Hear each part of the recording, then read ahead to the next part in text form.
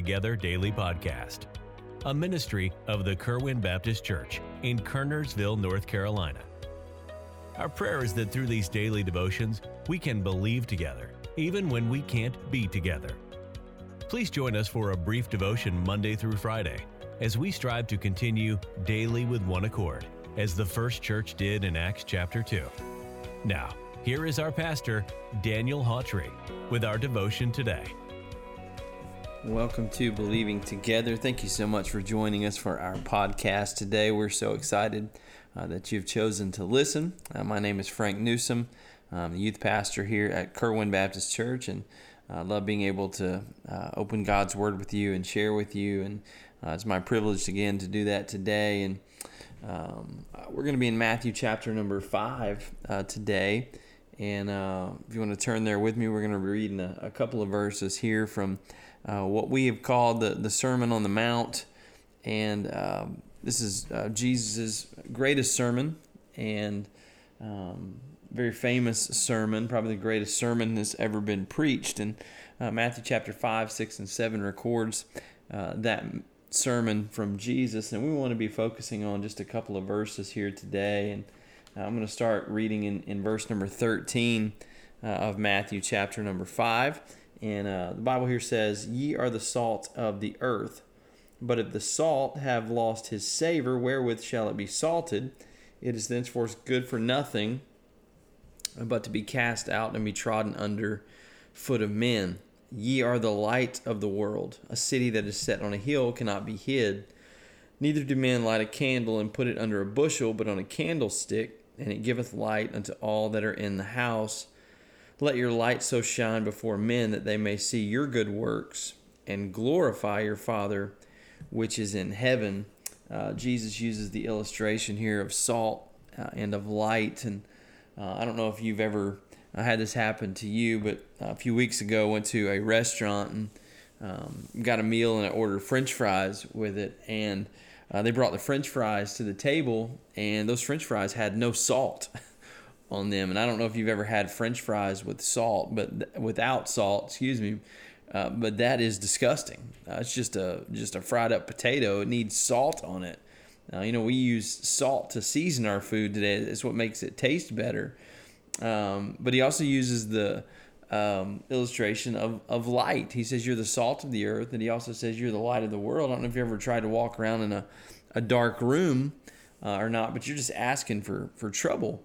And it was a few weeks ago, I was going downstairs for something, and it was dark, and I thought, well, I know my way around the house. I don't really need to turn on a light. And I came down the stairs to our living room, and I was walking through, and I guess one of my children had left out some toys, and I stepped on a couple of toys, and you can imagine what ensued there. Just some pain, and just it could have been avoided if I'd just turned on the light. And Jesus here uses these illustrations. He says that we are salt, that we are light. And I know this is a profound statement, but a room is only dark because there's an absence of light. Right? You and I can't create darkness. Darkness is just the natural result to a lack of light.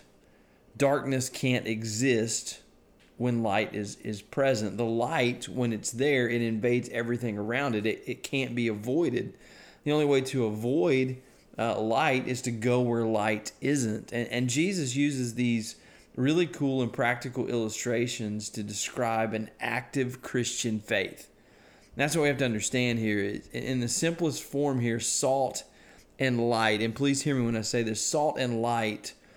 Let's not make it any more difficult than it is. Salt and light here are choices that we make on a daily basis. Choices that we make to honor the Lord Jesus.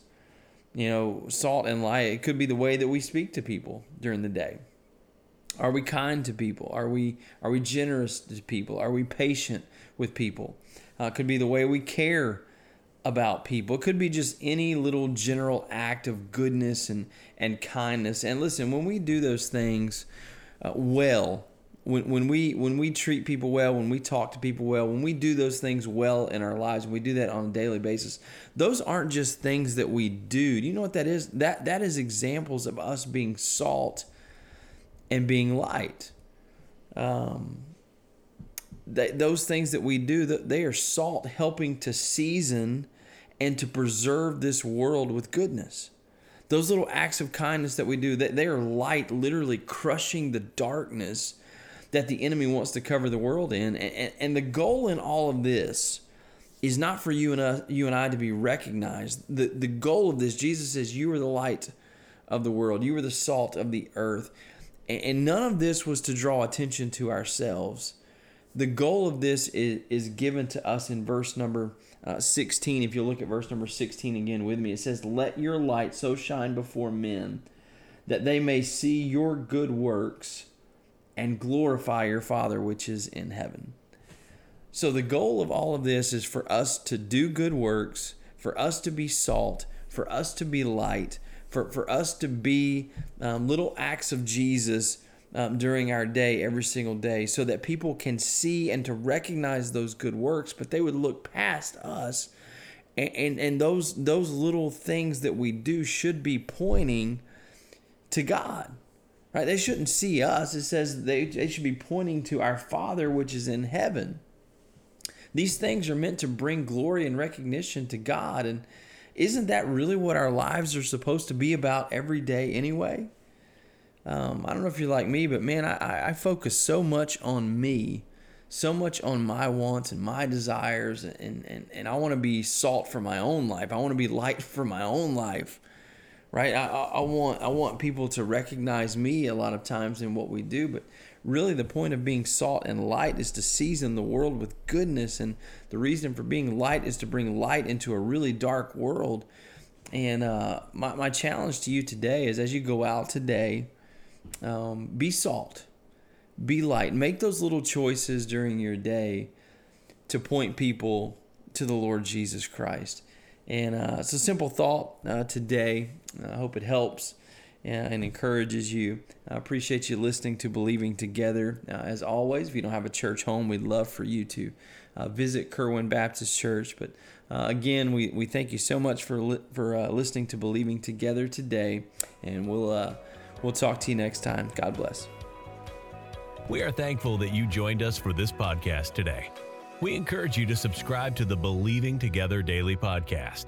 And please feel free to contact us through our church website, kerwinbaptistchurch.com, if we could be of further assistance. May God richly bless you today.